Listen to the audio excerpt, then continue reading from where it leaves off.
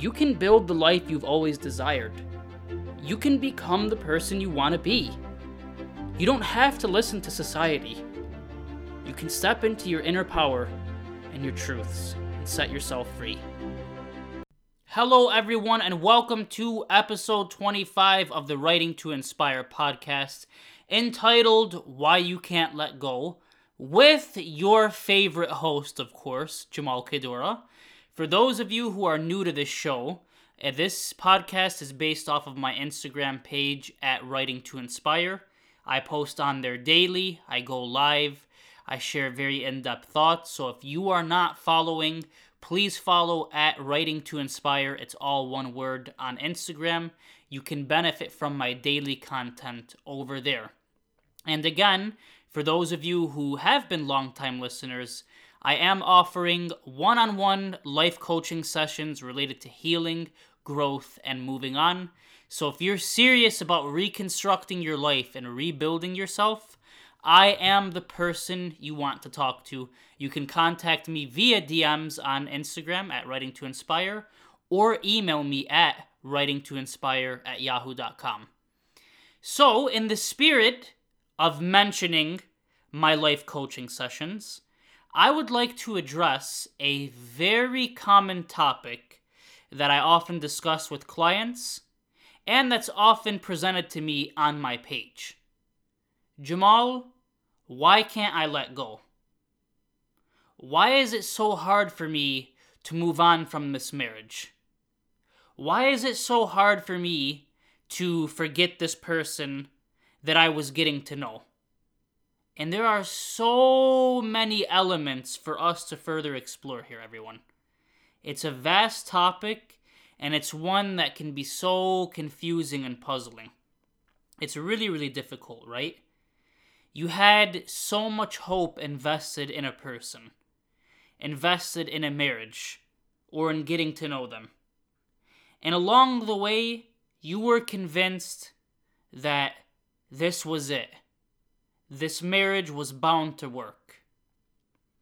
This person that you were getting to know and you were trying to build a life with was the one. You guys had similar humor. You enjoyed the same shows. You liked the same books. You could talk for hours on end and never run out. You always had something to say to one another, right? And suddenly, out of nowhere, things come crashing down. All of a sudden, the other individual decides that it's best to part ways. And you sit and you rake your brain over the reasons. You try to unpack this multi-layered dilemma so that you can uncover your closure. Which, again, that's a separate topic. Closure is often internal, and you can see my other podcast episodes for that. But you wonder, why did this go wrong? Why did this marriage fail? Why did this person suddenly pull away as I was getting to know them? And we started to talk about being serious and getting married and constructing a life together. Why? And it's devastating. I mean, some of my clients, they're left reeling for months on end before they reach out to me. Some people have been grieving over these losses for years. And that's not to mock anybody. Of course, we never want to mock another person's pain. We want to be there to help them, to lead them back to healing, growth, and God consciousness, God willing. We're here to worship God, and one of the ways that we do that is by offering support, love, and encouragement to our fellow human beings. So I will never knock anybody for the pain that they're feeling. But it is a cause for curiosity, right? Why are we so caught up on a marriage that ended 4 years ago? Or why is it so hard to depart from a situation that is leaving us? When life and God are clearly directing us to other directions. And we can explore that. So many of my clients blame themselves because maybe they're dealing with enmeshment trauma, or they grew up with a lot of trauma themselves and it's very difficult to separate between themselves and another person's emotions and difficulties. But one of the main reasons you can't let go is you're in love with a story. And I really want you to contemplate that. How many times have you been so invested and engrossed in a situation before it really even started? A great example I always use with clients is a job analogy. It works very, very well. So let's say, for instance, you were about to get this new job, right? And maybe you heard phenomenal things about this company and all the wonderful benefits they have, the intriguing work culture they've implemented, the fun staffs that are always so lively. You've heard these stories and they're enchanting. They really increase your interest. And suddenly, without even having worked one day, you're convinced in this company's message. Sure, you've gone through some interviews, you've toured the facility, you've walked through the loud, boisterous rooms where laughter hits the ceilings, where everybody's smiling and campaigning for a common goal, but you still haven't worked there yet. There's still a lot of question marks. Still a lot of unfilled spaces, if you will. But you're convinced. Why? Because you fell in love with the story your mind began drawing. The mind is the most fanciful artist ever. And it can draw and conceive things that we rarely think are possible. But once we become invested in those images, we now have a story to attach to. A story of how great your life was going to be if you were hired. A story of how this company is suddenly and seemingly so much better than every other company and job out there. Yet you've never worked a day there. But all the things that you heard and all the pleasantries you exchanged during the interview had you convinced. They had you believing that this was it. So let's draw parallels between my job analogy and the person you were getting to know for marriage. You and this person were dialoguing, you were laughing at one another's jokes, sharing fond memories, and really emotionally bonding and enjoying one another. So suddenly, what does your mind start to do? Oh, you start to imagine what it would be like if you were married to this person. How great your lives would be. All the vacations you'd take, the dinner dates you'd plan, the nature walks you'd embark on. Suddenly, it's almost as if you've done all these things, right? It's almost as if this is a life that you've lived 1,000 times over. But again, you're in love with a story. And we can even further extrapolate this to a job that you did already work at, or a marriage that you were already in, or a situation that was deeper. You are telling yourself how great something was, how it perfectly suited your life, when maybe, if you really took a chance to reflect, you would see there were many shortcomings here that were depriving you. And I see that a lot of times with my clients. In the beginning, it's so difficult to let go of someone. It's so difficult to part ways from a situation. And when the pain is still fresh, suddenly the person, the marriage, the situation, or what have you, was the greatest thing on this earth. But once the dust settles, the heart calms, and a person feels a little more peace, they can assess it much more rationally, and they'll come back and say, yeah, Jamal, on second thought, so many of my needs were going unmet. This person was a poor communicator. This person had a very, very bad temper. But again, you're so convicted by the situation because of the story that you told yourself. You had yourself believing that this was the greatest thing. And most of the time, it's because of a few fleeting, enjoyable moments. The human mind is fascinating. It will negate the bad for a few pieces of good.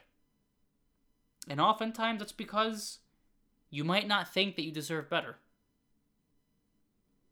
So the stories that you tell yourself matter the most. They set the precedent for your overall outlook. So if you're living in a fantasy and coloring over all of these blemishes, of course a situation is going to seem amazing.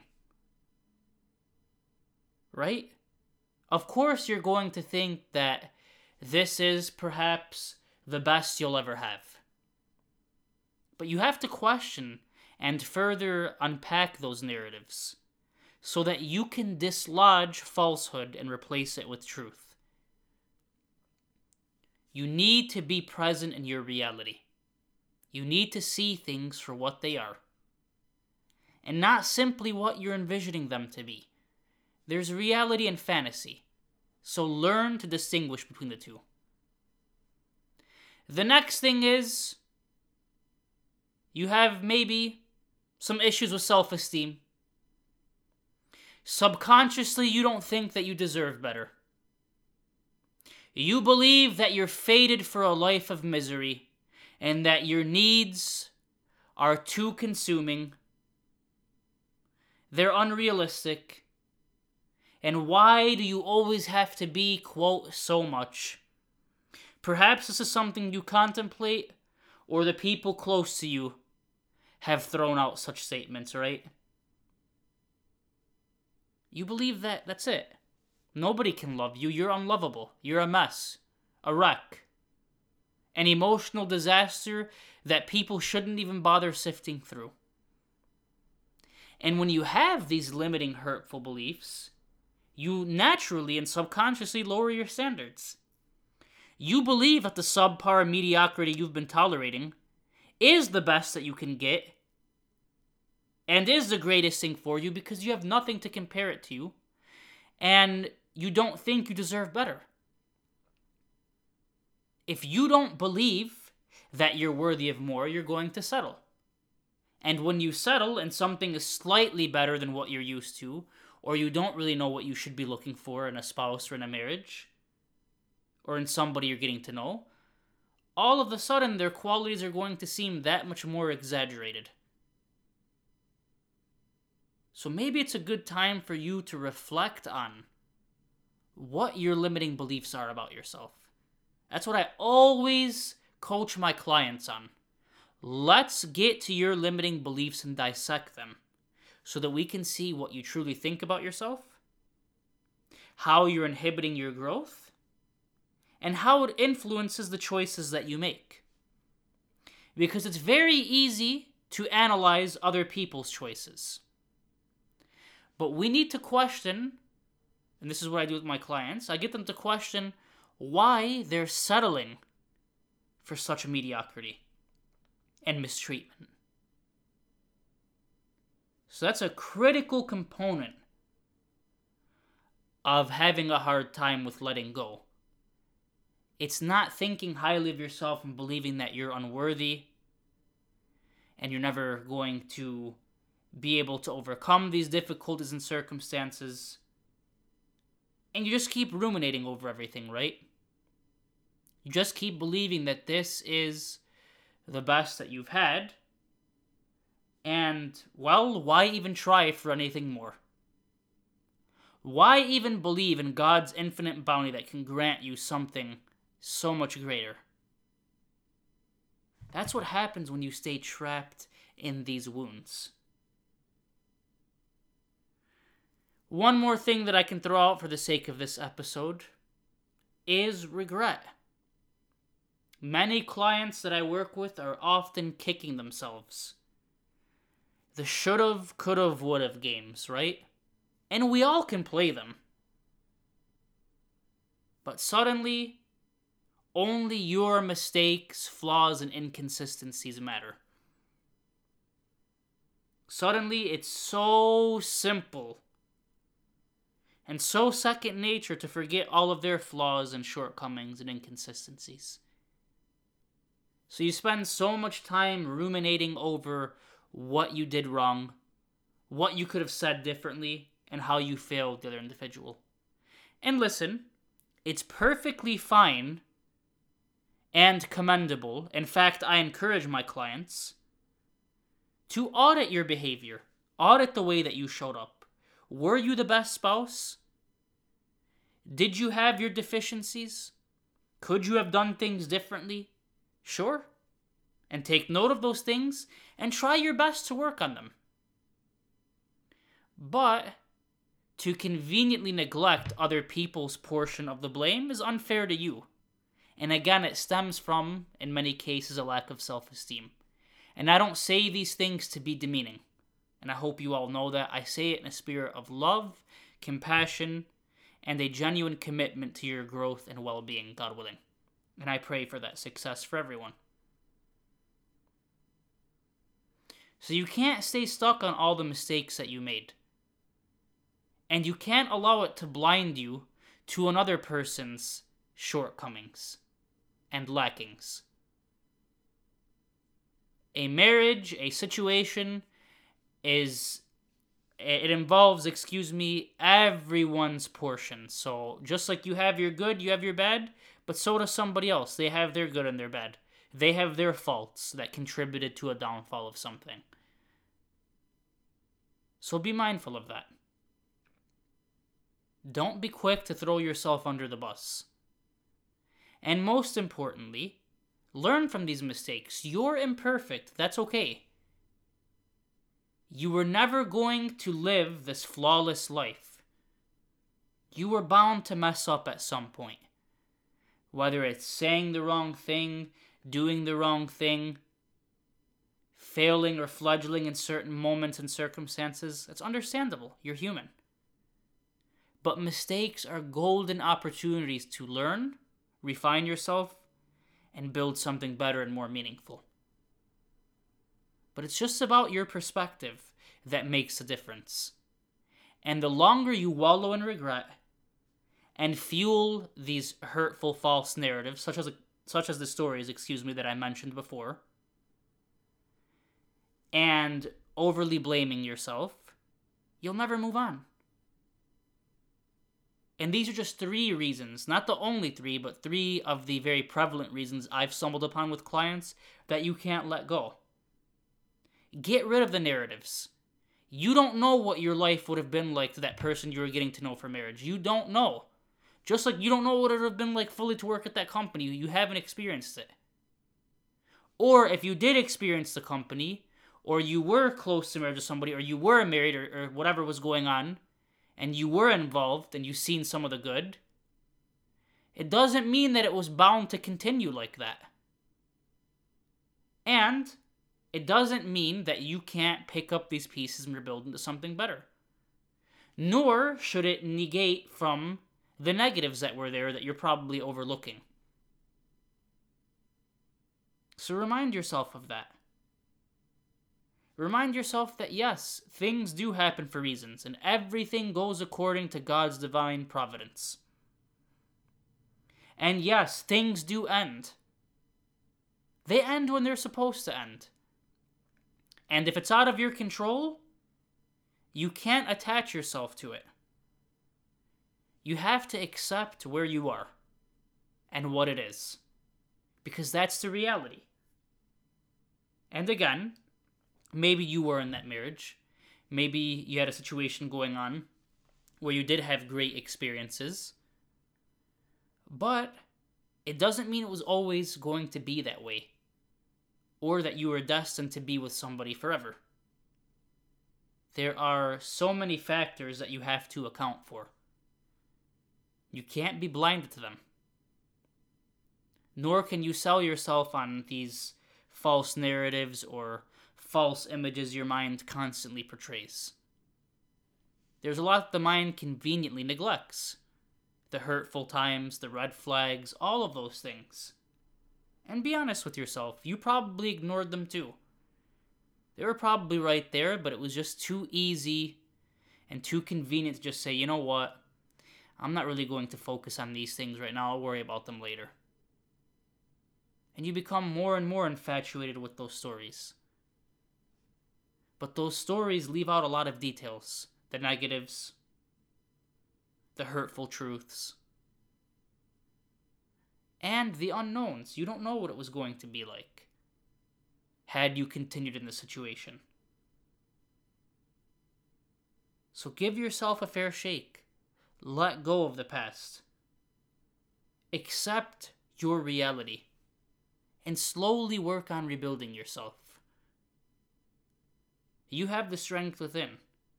You have the God-given intellect and will to recreate yourself and to build a very meaningful life where you worship and honor God and all the blessings He's given you. You let go of your painful past and you transform your hurt into meaning that changes lives, brings people closer to God, and helps them heal their own wounds. These are the things that you have to factor and contemplate. Don't get caught up in those stories that you told yourself. They're not true, and a lot of times they're not grounded in reality. And most of the time, those stories are based on just a few pages and not entire books, so there's so much information being left out. You can do it. You can move on. And if you're struggling, that's okay. We all do. But you're going to get there eventually. Pray and ask God for His guidance. Be gentle with yourself. Practice letting go. And work toward building the new, God willing. And on that note, I'm going to conclude this episode. And I thank you all so much for tuning into the Writing to Inspire podcast. Please be sure to leave this 5 stars and a positive rating on any platform that you use. I greatly appreciate it.